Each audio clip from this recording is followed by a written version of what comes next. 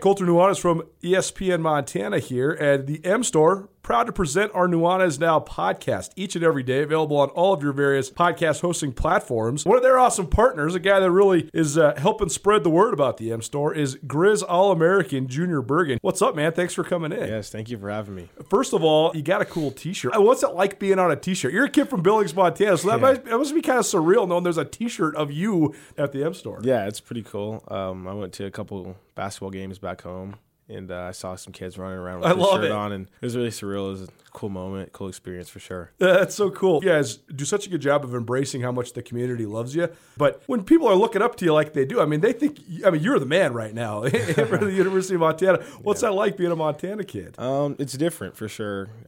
Growing up, you kind of look up to guys like who are in the NFL and stuff like that. But, it's just great to have a positive influence on these kids' lives. I just want to make sure I set the example and lead by example and give them someone to look up to. Go check out the M Store. They're located there at the corner of Higgins and Broadway here in the city of Missoula, and you can also visit anytime online, montanamstore.com. They have all the latest and greatest, a whole bunch of original Grizz gear, and of course, they have Junior Bergen t-shirts. Junior Bergen, proud partner with the M Store, as well as us here at ESPN Montana. Thanks for swinging by, man. Yes, sir. Thank you for having me. The M Store, where they're all Grizz all the time. Sportsbet Montana is powered by the Montana Lottery. Join in on the excitement for Sportsbet Montana by betting on your favorite sports and teams both collegially and professionally. There are multiple ways to bet, including in-game, which gets you into the action live as the game unfolds, and parlay betting, where you could have a chance to win big. Sportsbet Montana is a secure and interactive way to win while watching your favorite sports. Bets can be placed securely on the mobile app while at an authorized Sportsbet Montana location or by using the Sportsbet Montana kiosk located at approved vendors. Montana bettors have wagered more than $28 million since Sportsbet Montana launched almost a year ago, and in that time, bettors have won more than $25 million. Sportsbet Montana's retail partners have more than $1.7 million in commission. Head on down to your authorized Sportsbet Montana locations and get in on the fun today.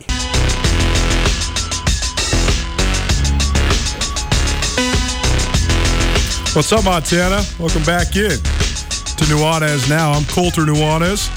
Nuanez Now is your one-stop shop for all things sports across the Great Treasure State each and every weekday right here on 102.9 ESPN Missoula, statewide television, SWX Montana Television. Missed anything the first hour of the show, you just heard the coaching contract news there for Montana State, men's and women's basketball, respectively. A couple other pieces of pertinent news. Maisie Burnham, the Big Sky Conference Women's Basketball Freshman of the Year from Eastern Washington, the 7th Eastern Washington Eagle women's player into the NCAA transfer portal. So that's the latest addition to the portal from the women's side of the Big Sky Conference. On the men's, on the Division I level of the transfer portal, Raleigh Wooster, Missoula Hellgate product, who played last year at Utah State, a standout freshman last year for Craig Smith's Aggies. Well, Craig Smith's on his way to Utah, so Raleigh Wooster looking for a new home. He is into the NCAA transfer portal as well. And finally, one last piece of breaking news, Ronnie Bradford, former NFL corner, a national champion at Colorado, a 10-year NFL vet, and a 15-year veteran of college football. He's the new cornerbacks coach for the University of Montana as they prepare to play their first of 2 spring games against Central Washington University. If you missed anything in that first hour of the show, you can find it all on the podcast. Ty Gregorak, former University of Montana and Montana State assistant football coach, joined us to break down all things Grizz and Bobcat football. We also heard from Jace Lewis, senior linebacker from the University of Montana, previewing this game. We also heard from Bobby Hauck, the University of Montana head football coach. The podcast proudly presented by Blackfoot Communications, as well as the Wingate by Wyndham Hotel and Sportsbet Montana. We'll be joined here momentarily by Blaine Bennett. He's a former head coach at Central Washington University. He coached at Central when I was at Central Washington. When I was living in Ellensburg, Washington, working at the Ellensburg Daily Record. Coach Bennett was there at Central as the head coach for 5 seasons. He was at Central Washington for from 2008 till 2012. He went 41-16, 32-8 in the Great Northwest Athletic Conference. Couple playoff bursts, including my first year there in Ellensburg, 2009. Then the following year, they were a good team. They did not get the automatic bid out of the Great Northwest Athletic Conference, though. So just one playoff bid there. But Coach Bennett has a long coaching history. He's the head coach at Western Oregon for 6 years. Then he coached at Purdue, quarterbacks and the recruiting coordinator from 2001 to 2005. The assistant head coach at Michigan State in 2006, and then was at Central Washington from 2008 until 2012. Sounds like I know Coach Bennett was going to be driving when he was going to be taking this call, so maybe he's out of service for the time being. But we'll try him again here in just a couple minutes, see if he gets back into service. In the meantime, another look at what this game might hold. I've been hearing, and I know I've been having a similar theme here on Nuanez Now throughout the week, but I covered Central for 2 years, and I can tell you now, I know that was a decade ago, but they have intrinsic recruiting advantages that gives them the ability to get really good talent. And I remember coming off, I covered Montana and Montana State as a student journalist at the University of Montana, and then I spent a little less than a year freelancing at the Missoulian and for various other publications around the state of Montana. And so I was coming off of covering some really good Big Sky Conference teams in Montana and Montana State. Those 2007, 2008, 2009, those years, good teams, both sides. Great teams on the Montana side. And when I first got to Ellensburg and first watched Central Washington, I was so surprised by how close it was to the level I was used to covering. It was really not that big of a step down, especially in their frontline starters. A little bit of a step down on the offensive line and maybe in speed at the skill positions, particularly receiver and corner. But I saw some really good running backs at Central. I saw some really good defensive linemen, linebackers, and safeties. So definitely some comparable talent to be sure. And what I'm getting at is that is going to be the case on Saturday. They're going to have some good players at Central Washington as they make their way to Washington Grizzly Stadium. They were 7-4 a year ago. Here's a little backstory on Chris Fisk, who is entering his second year as the head coach at Central Washington. Prior to Central Washington, he was at Southern Oregon. Southern Oregon, under the leadership of Craig Howard, who came by way of a high school, a powerhouse high school in Jacksonville, Florida, that is, where he coached a young man named Tim Tebow, who went on to win the Heisman Trophy and a couple national championships at Florida. Well, Craig Howard brought that similar spread-style offense to the other side of the country to coach at Southern Oregon. And then they ended up landing a kid named Austin Dodge at quarterback. Austin Dodge was a guy that chose Central Washington over Montana State, fell out of favor at Central, ends up transferring to Southern Oregon, and ends up lighting it up. He's the NAIA National Player of the Year.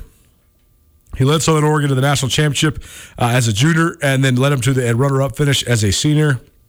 So that was definitely the best run in Southern Oregon history, to be sure, at least recent history.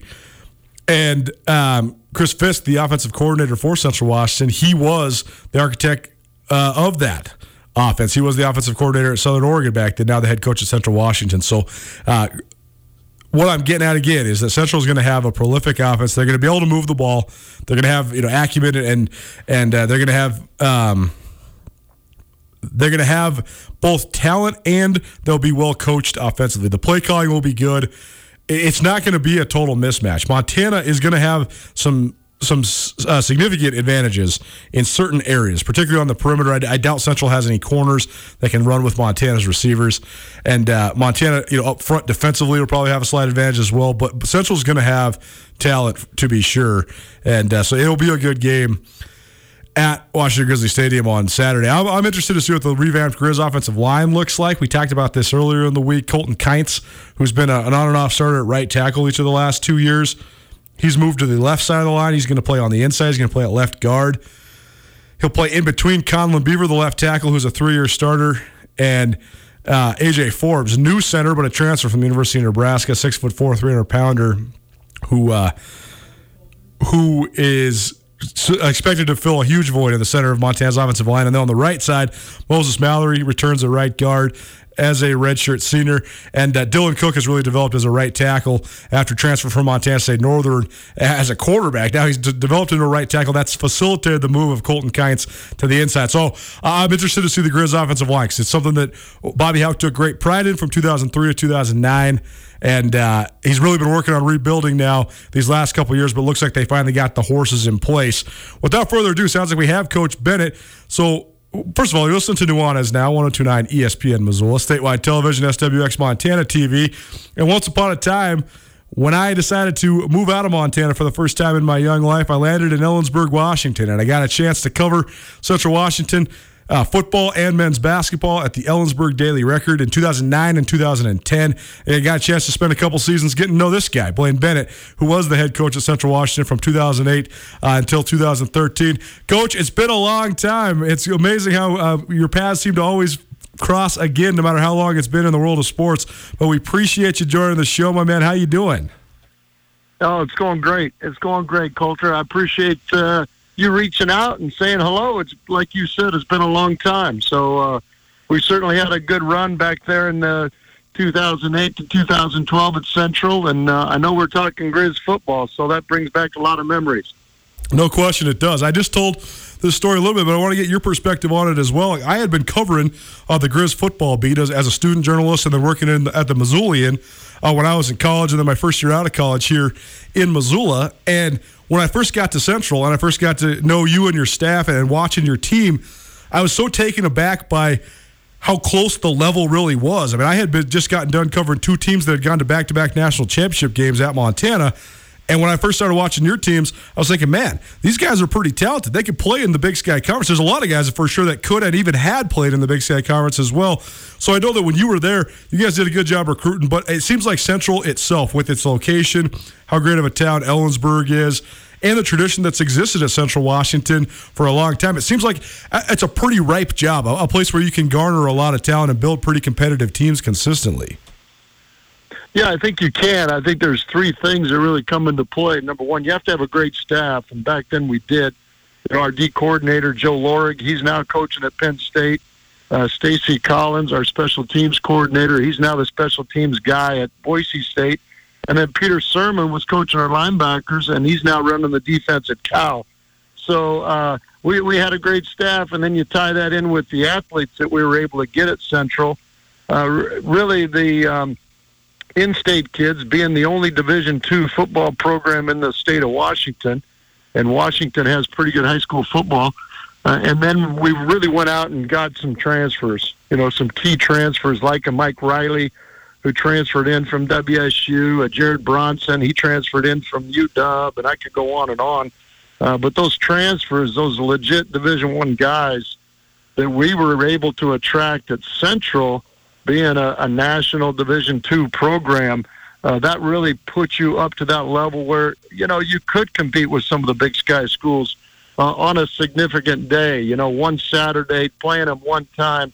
I think Central, it would be always tough to play 10 Big Sky games, but we certainly snuck up on a couple guys, knowing we only had to play one or two of those every year. Blaine Bennett joined us, former Central Washington head coach. Central Washington plays at the University of Montana on Saturday here in Missoula, Washington Grizzly Stadium. And, Coach, you mentioned the element of being able to get transfers into Central Washington. I remember coming into the second year I was covering you guys. You guys brought in a whole bunch of really talented transfers. A couple linebackers, Jared Silva Purcell and Paul Wright, and Eugene Germany. The list goes on. We don't need to list all the guys, but right. the fact of the matter is, though, you can get those kind of guys. But why do you think that is? What are the elements of Central Washington, the campus, and the town that kind of draws some of those bigger name, bigger type recruits to the Division II level? Well, I think you have to have a staff that can reach out and recruit those kind of guys. You know, I don't think Central recruits those transfers anymore like we did. You know, we had a coaching staff that had some Division I experience. We knew a lot of coaches out there in the country, and we had a tradition and kind of a special, unique atmosphere at Central where they could come back to the West Coast.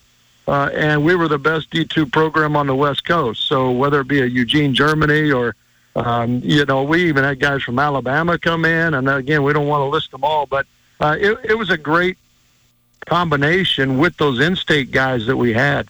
But I think you have to have a staff that has those connections so you can field those calls and connect with those student athletes looking for a second chance, whether it's be they were over-recruited at the Division I school they're at, or if they, you know, weren't successful the first time around, went down to a junior college and now looking for a second chance at a 4-year opportunity.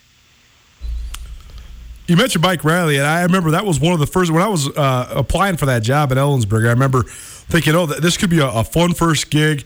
And I remember having covered you guys in 2008 when you were in Missoula. So we'll get to that in a minute. But I remember playing against Mike Riley during high school football because he's actually from up in the Flathead. I guess he went to high school up in the Flathead and played at Kalispell. And so I just remember thinking how talented he was back then and knowing that he was going to develop into something special. But now here he is, and he's been a 10-plus year pro and been a starter at times in the Canadian Football League. So what do you remember about when you first recruited Mike Riley, and what do you think has given him so much success at the professional level for all these years? Well, honestly, we didn't recruit him. When I got there in 2008, he was already in the program. So he had gone to WSU out of high school, walked on there. Paul Wolf was the head coach, and after 2 years, I think the second spring, he wanted a scholarship, and WSU wasn't going to give him a scholarship, so he transferred to Central. So he actually played for Bo Baldwin before I got there for 1 year, and then Bo left, and so he was already in the program. So we didn't recruit him. What we needed to do was just kind of develop a relationship, and certainly he's a competitor, an athletic quarterback, wasn't able to get that scholarship at WSU, but what an amazing experience or career he had at Central. And then certainly, he's Grey Cup MVP and has done a great job up in Canada. Blaine Bennett joined us. He was the head coach at Central Washington University for 5 seasons, including when the Wildcats came to Missoula in 2008. And, Coach, I know that was early on in your first season at Central. Was that actually the very first game? It wasn't our first game, no. It was probably about the third or fourth game when we played Montana. But definitely early on in your time at Central. But that was a great Grizz team, a team that went on to win 14 games, went all the way to the national championship game at the FCS level. But what do you remember about just that preparation that week? Because it must have been sort of a daunting task to come in and play a Grizz program, which at the time was one of the powerhouse programs in the entire Northwest. No, it really was. And, Bobby Houck did a great job. He's got a great staff there, and he has a lot of talent. And we knew crowd noise was going to be an issue. So before a lot of people did that, we had the speakers out at practice, and because coming from Purdue in the Big Ten, you always had to go into, venues that you couldn't hear at all. So we practiced some crowd noise for 2 or 3 days, and obviously these kids had never been exposed to that. They didn't adapt very well. I still remember, I think we jumped probably 5 times. We had 5 illegal procedures. I remember that pretty specifically for our O-line. But crowd noise was one, and then talent. We had some talent, but we needed to get some matchups. So we did a few creative things offensively, and our defense hung in there. And again, Jared Bronson was a big-time tight end for us. We split him out and got him one-on-one with a corner one time for a touchdown. And I think we had to go for 2 towards the end of the game and to go ahead or to tie Montana.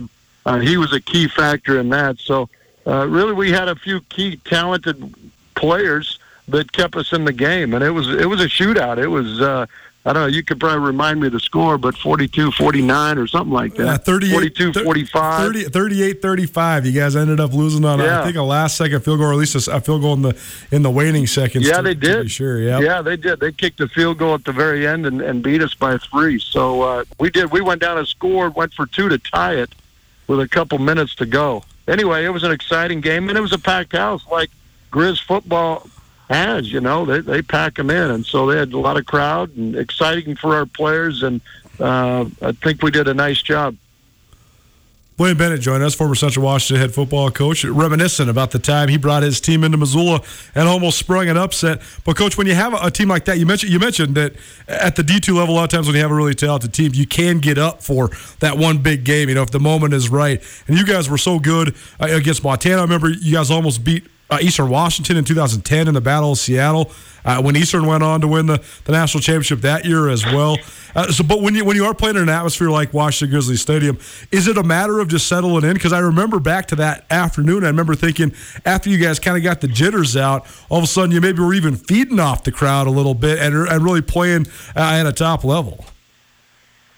Well, I think we did, and again, it's that atmosphere that our kids aren't used to very often at Central. Usually we have 3,000 or 4,000 people max, and it was an opportunity for these kids to show what they could do. So, yeah, that excitement, those jitters early on, and then once we settled down and our players realized that they could compete with them, then it was a pretty good game. And so, anyway, I think you're exactly right. Just transitioning these guys into a different environment and allowing them to believe that they can compete and keep that game close going into that fourth quarter. If you could, is that the advice then you'd give? I know you've been removed from Central for half a dozen years or so now, but with these guys coming to Missoula, I mean, is that what you would tell Chris Fisk and his staff is, hey, to settle in and try to get calmed down and see where the game might take you? Yeah, I would. Any school that's going into that atmosphere, you certainly want to hang in there early because you can't let that game get away from you, obviously. So that would be my advice. And certainly I don't know the talent at Central. I don't know if they have some guys that could match up with the talented Grizzly team. But I know back then we did. Like you said, we just about beat Eastern at that battle in Seattle. Went down to Idaho State, beat Idaho State. But it was because we had some talented players. And it'll be interesting to see how the Central team now can compete with an elite program like Montana. I know you're at Post Falls now, Coach. What's it been like getting back into the high school ranks and kind of going back to your roots here these last couple of years? Well, it's exciting. It really is. We've been to the playoffs the last 5 years, and it's we love the Northwest. So this area, we have a great administration and some great kids here at Post Falls, and we're still running that quarterback receiver camp. Like I mentioned, the All Northwest Football Passing Academy. And the crazy thing is, Mike Riley actually attended our All Northwest football camp back when he was a high school player. And so when we reconnected at Central, he had already been to our camp, and he already kind of knew me a little bit, and I knew him a little bit. So it allows me to stay connected with some of the high school quarterbacks and receivers in the area. A lot of good high school talent between Post Falls and here in Missoula and even to the east as well. So if people do want to get involved, if they have a young man that maybe wants some extra coaching or wants to get involved in that camp, how do people get involved? Well, I would just go to the website, allnorthwestfootball.com. You can all kinds of information on that. We have sessions in April. We have sessions in May. We have a 2-day session in July 16th and 17th. And it's all about developing quarterbacks and receivers. So it's an exciting time. It's actually a camp that my dad, Shorty Bennett, and Mac Bledsoe started 40, 50 years ago. And we've just continued to do it forever. We've had a lot of big-time NFL guys go through the camp. Obviously, Drew was through the camp. And the webpage is pretty exciting because it has a lot of the newspaper clips back in the Daily Record back in the 70s. And the different camps that we've put on. I think they started the camp in 1972. It's amazing. Very historical and very cool. And, yes, it is a great legacy, so go check that out. I'll post the website on our various social medias, Facebook /ESPN Missoula and all that stuff for you, Coach. That'd be great, Coulter. Yeah, that's awesome. Fantastic. It's exciting. I'm glad you're doing well. It's good talking to you, man. I got to cut my teeth, and you were a great coach to cover when I first started out my career. I was always appreciative of the access, and I told Coach Ty hi earlier because Coach Greg Reck, he swings by and helps out from time to time here on this show too, and he led the show for us. So he said to tell you hi, and I'll be sure to tell him you said hi as well. So Blaine Bennett, former Central Washington head football coach, joining us here on Nuanez Now. And Coach, it was great catching up. If you're ever in the area, please don't hesitate to drop a call or shoot a text or anything like that. But in the meantime, be well, and we appreciate you taking the time. All right, Coulter. Thanks again, and I'm excited that Ty Greg Reck's doing well. We'll talk to you soon. Blaine Bennett, former Central Washington head football coach. It was fun covering Blaine, man. He was a class act. He always brought in great talent. I mean, his coaching staff was dynamite. He just said it. I mean, Joe Lorig, who was the DB's coach, secondary coach, and then defensive coordinator there at Central. He's coaching DBs now at Penn State. Stacy Collins, who was the special teams coordinator there, he's now the special teams coordinator at Boise State. And Pete Sermon, who's a great guy, who has a ton of Missoula ties too, because his brother John is the father of Cy Sermon as well as Camden Sermon. So a couple guys that were stud football players here in Missoula. Cy for the Grizz, Camden for Missoula Sentinel. A lot of Sermon ties here in Missoula as well. So that was a great coaching staff to cover. They had a ton of talent as well. Never forget when I first moved to Ellensburg, and Coach Bennett calls me up on my office phone. He says, "You the new Daily Record guy?" I said, "Sure." "Yep, that's me." And he said, "Friday night, I'm taking you to dinner." And we went and got a big steak and that kind of stuff. It's so weird the way that the betting process works now. And I mean, I just don't think that any coach is taking any reporter out to dinner, especially not a Cub reporter back when he's a young kid like I was back then. But times have changed. It wasn't even that long ago, but it's crazy how it's all changed. But that's here nor there. Always a pleasure talking to Blaine Bennett, and it was good getting his perspective on Central Washington, what it takes at a Division II school to maybe spring an upset in Central Washington. This iteration of Central Washington has that opportunity on Saturday, 11 a.m. kickoff from Washington Grizzly Stadium. Montana taking on the Division II Wildcats. The game can be watched. If you're not one of the 5,000 that got tickets, you can watch the game on ABC Fox Montana. It's KTMF on your terrestrial television, so we'll look for that there. Got to get out because we got another fun one coming up. Dr. Michael Wright, Missoula Bone and Joint. It is our sports medicine journal. We do this once a month. We're talking labrums, shoulder labrums and hip labrums right after this here on Nuanez Now, 102.9 ESPN Missoula. Blackfoot Communications is actively supporting the communities we serve across Montana and Idaho. We are installing hundreds of miles of fiber in our service territories, increasing the broadband experience in our rural communities. We are delivering remote workforce solutions for our business communities. We are creating new, innovative solutions for our local entrepreneurs and enterprise organizations. Learn how your company can benefit. Call today at 541-5000 or go to blackfootbusiness.com. Blackfoot Communications. Connect to more.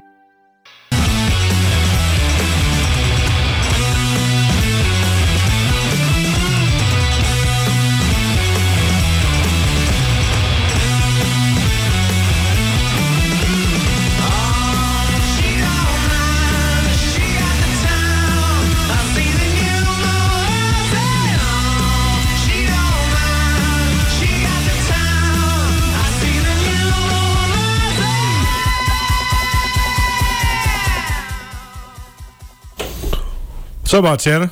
Welcome back to Nuanez Now, 102.9 ESPN Missoula. Maybe watching in statewide television, SWX Montana TV. It's been an awesome show so far. Ty Gregorak, former college football coach for both Montana and Montana State, swinging by to break down both the Grizz and the Bobcats. We're also joined by Jace Lewis, Grizz linebacker from the University of Montana. We also heard from Bobby Houck, head coach for the Grizz football team, and we heard from Blaine Bennett, a former Central Washington head football coach who led his team to a near upset in Missoula back in 2008. Well, time now for the fourth installment of what's become one of my favorite segments, the Sports Medicine Journal, presented by Missoula Bone and Joint. And we are joined now by Dr. Michael Wright. We do this the first week of every month, diagnosing and talking about various injuries that afflict athletes across the wide world of sports. And we've talked about some of the most common injuries, from ACL tears to compound fractures to high ankle sprains. Today, we're going to talk a little bit about labrums. So there is labrums in both your shoulders, which is common knowledge for people that follow college football, because oftentimes guys are having labrum surgery, but there's also labrums in your hips. So Doc, just tell us, just start there. Just tell us about just the difference between what a hip labrum is and what a shoulder labrum might be. Well, structurally, the labrum's pretty similar in the shoulder and the hip in terms of what it's actually made out of. It's made out of a fibrocartilage material. However, functionally, it offers quite a bit different function in the shoulder than compared to the hip. So in a shoulder, the reason you hear about a lot of guys getting surgery on their shoulder for their labrum is for shoulder instability. And what that means is that the shoulder dislocated or popped out of the joint. And in the shoulder, the labrum is an integral part of keeping that shoulder stable. And so when it tears, the ligaments that stabilize the shoulder attach to the labrum, and so the ligaments are often insufficient, which requires a repair of the labrum to stabilize the shoulder. The hip's a little different. The hip is a more constrained joint. It's a ball and socket joint with a deep bony socket, and so instability in the hip is actually quite rare when the hip dislocates. So the labrum in the hip is thought to function more as a suction seal around the ball. As the ball rotates around the hip, it maintains suction within the hip to keep the joint lubricated So both labral injuries in the shoulder and the hip can cause a pain for an athlete. In the shoulder, it's much more common to have instability associated with labral injuries as well, whereas hips are typically more pain with repetitive activities such as sprinting or jumping or any activity that causes repetitive hip flexion. The Grizz play home games this next 2 Saturdays, so I guess we could say it's officially sort of football season again for the first time in a long time. But in my 15 years covering college football between the Bobcats, the Grizzlies, the rest of the Big Sky Conference, this time of year in the spring, when it's usually the off season, is usually when you always see guys sitting out a spring ball because they had their labrums and their shoulders repaired. Why do you think it's such a common injury in football?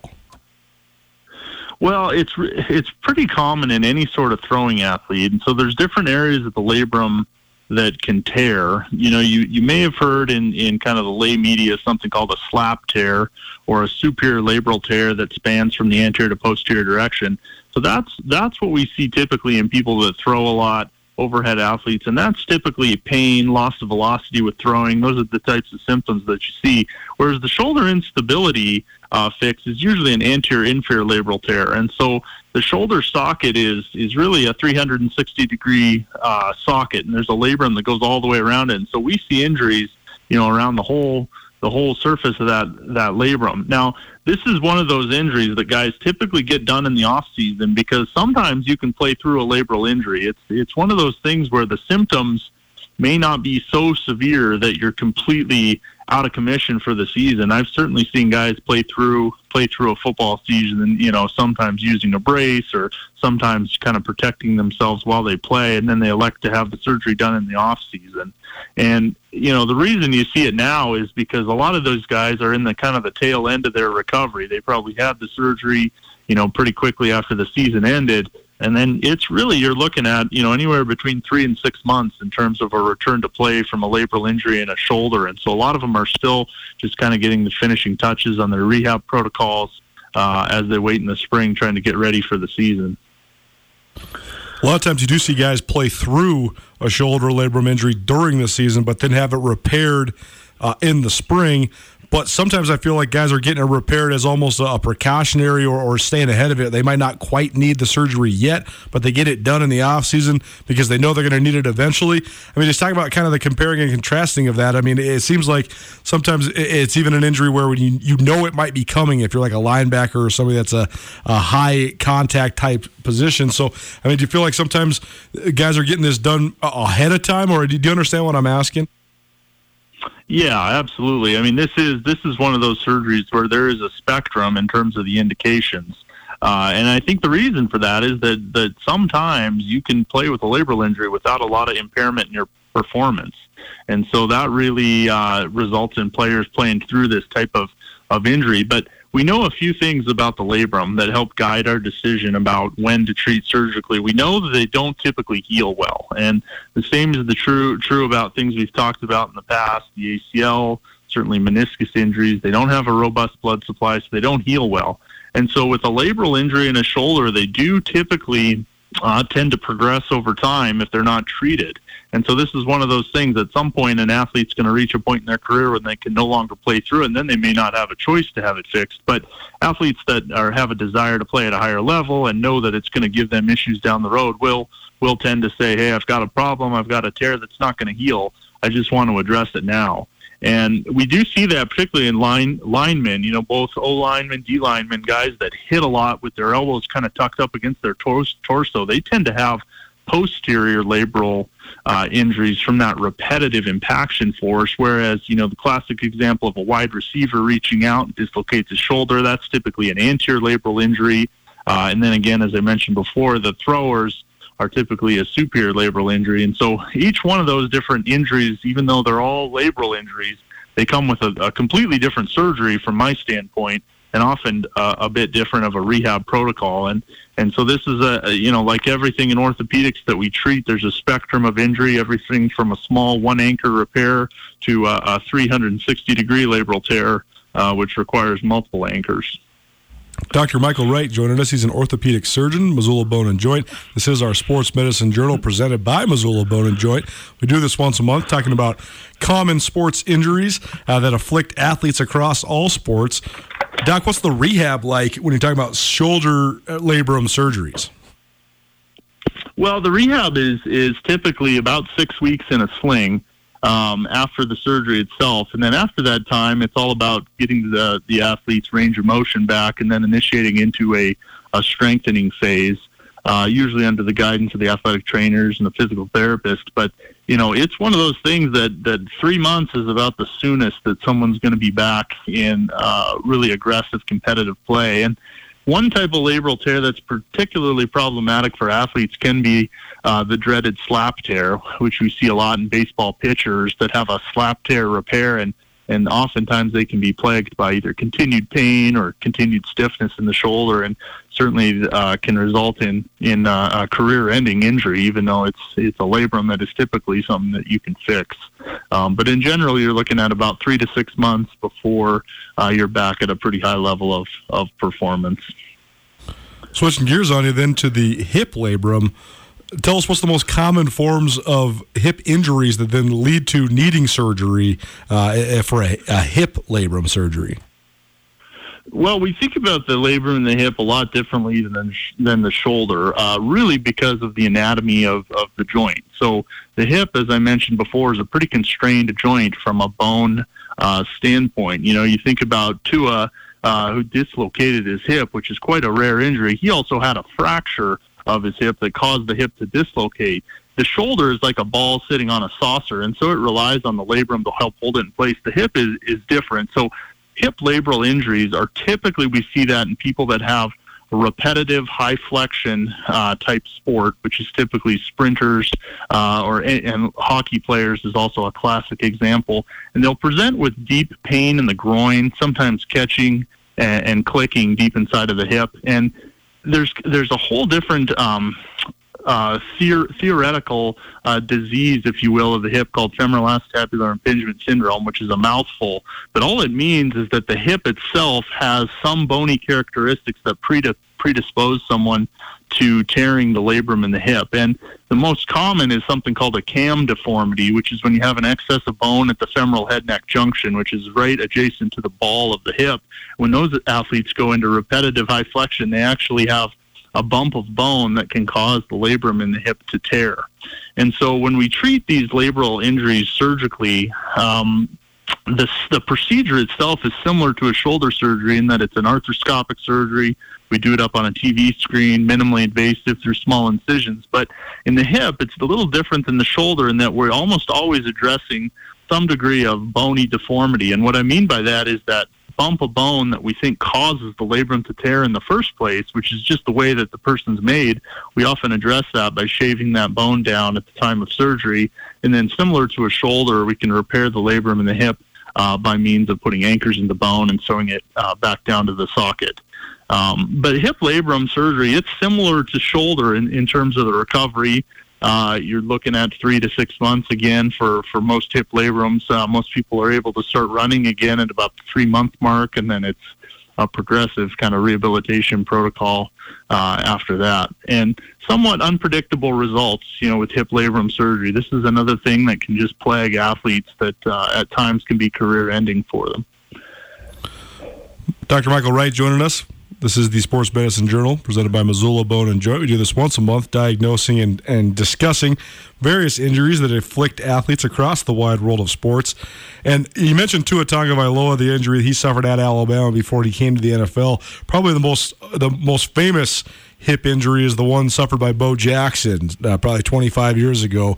And I remember watching a documentary about Bo Jackson, and basically one of the doctors that they interviewed in that said that it was almost humanly impossible to suffer this type of injury that Bo Jackson suffered. Only he could do it because only he was strong enough to have the force and the exertion and the mass and all those things combined to actually be able to truly fully dislocate his hip and completely tear all of the tissue and all the labrum and everything in that. So, I mean, it's almost amazing that injury occurred like it did, right?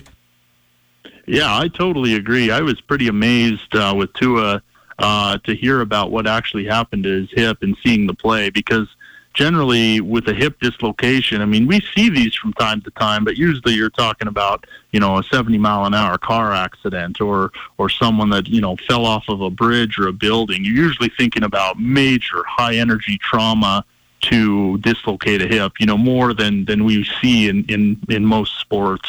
But, there is certainly a biomechanic component to this, meaning if you land on it in just the right angle and the force is in just the right trajectory, you certainly can dislocate your hip, but it's rare. And one misconception about hips that I see all the time is people think they dislocate their hip. They have the sensation of that hip popping in and out, but it's almost never true that it's fully dislocating. However, in the shoulder, it can totally be true. People can voluntarily dislocate their shoulders. They can do all sorts of tricks to make their shoulder pop in and out. And so that just kind of goes back to the basic understanding of the anatomy of the constraints of the joint. The shoulder is held in place by soft tissue. The hip is held in place by a deep, strong, bony tissue, which is the hip socket or the acetabulum. Well, it seems to me from this conversation then that shoulder labrum injuries and surgeries are much easier to recover from than hip injuries and hip labrum surgeries.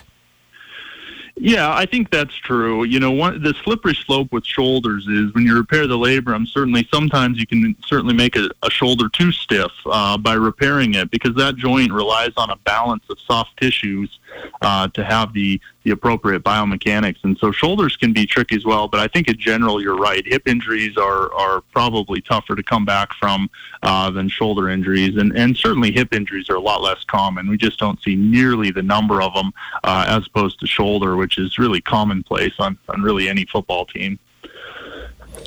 It's the Sports Medicine Journal presented by Missoula Bone and Joint. Dr. Michael Wright joins me, Colter Nuanez, here on Nuanez Now, the first week of each month. And, Doc, this has been very informative, as always, and we'll catch up with you soon, but thanks so much for the time today. Okay, thanks, Colter.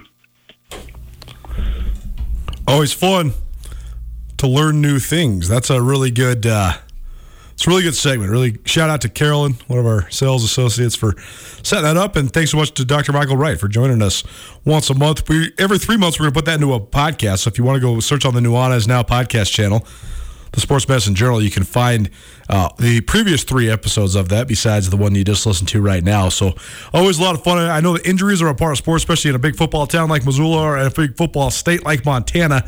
And so we see guys with labrum injuries all the time, and there's high ankle sprains or torn ACLs or whatever it might be. And it's just fun learning kind of what the injury itself is not fun. It's obviously horrible, but it goes to show you just what it takes to suffer that serious of an injury, what it takes to come back from it, and just the miracle of modern medicine. I mean, the fact that we can repair these pretty catastrophic injuries, it's pretty amazing. So we will look forward to more installments of the Sports Medicine Journal presented by Missoula Bone and Joint. We're listening to Nuanez Now. I'm Colter Nuanez. We do this each and every weekday, 4 to 6 p.m. right here on 102.9 ESPN Missoula. Statewide television, SWX Montana TV. We got a return tomorrow. A comeback. Don't call it a comeback. We'll tell you more on the other side. Keep it right here, 102.9 ESPN Missoula. The world may have slowed down, but it didn't stop.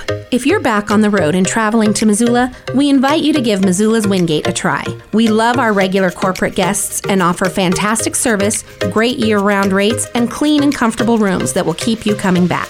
While you're here, you can rack up the Wyndham Rewards points for free nights or airline miles. And starting in July, you can release some steam in our newly expanded fitness room. The team at Missoula's Wingate would love to make you feel at home.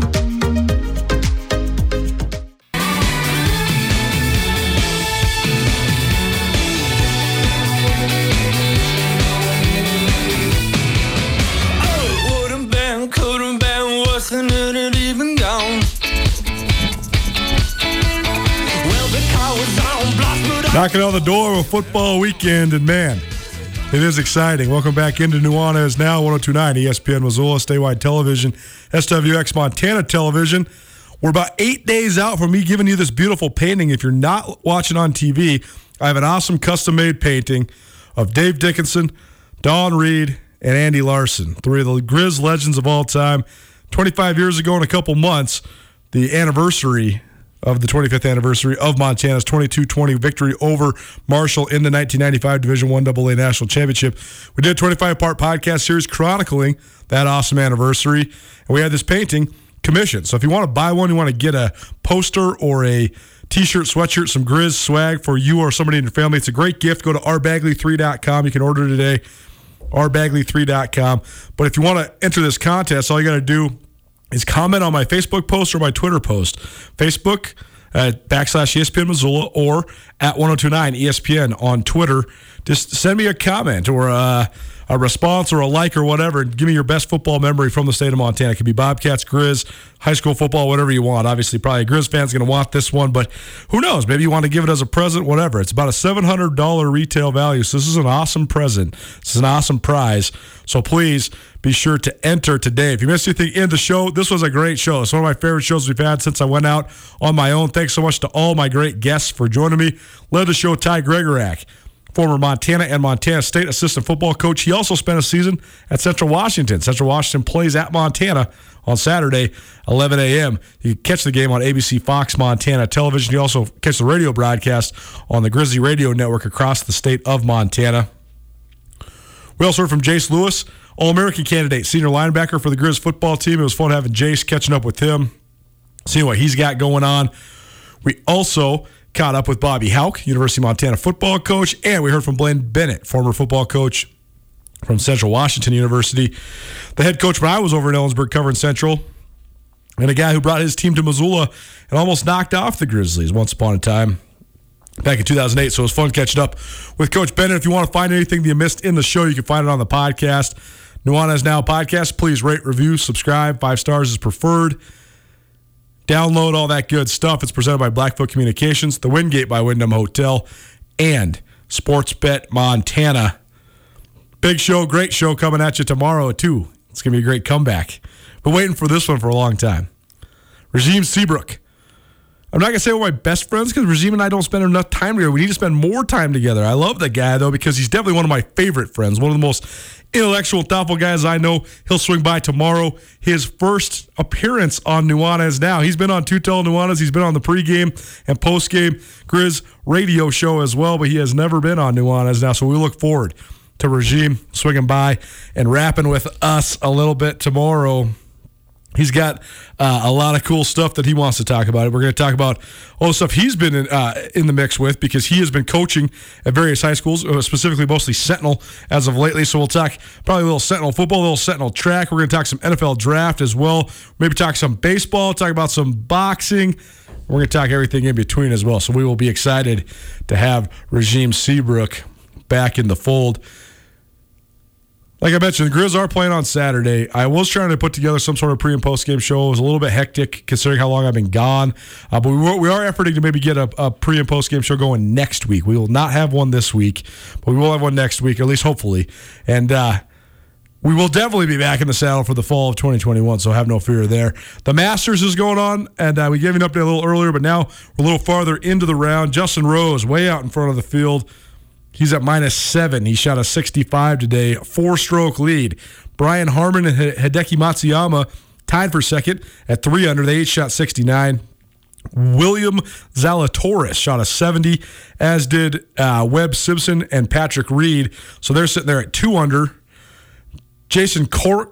Get commencement ready at the Montana State Bookstore, your best place for blue and gold on game day or any other day. Their grad fair sale is going on right now if you visit msubookstore.org. Free regalia when you purchase a diploma frame at the MSU Bookstore. You can obviously visit the MSU Bookstore on the Montana State campus. The Montana State Bookstore, your best place for blue and gold on game day or any other day. Visit on campus or at msubookstore.org.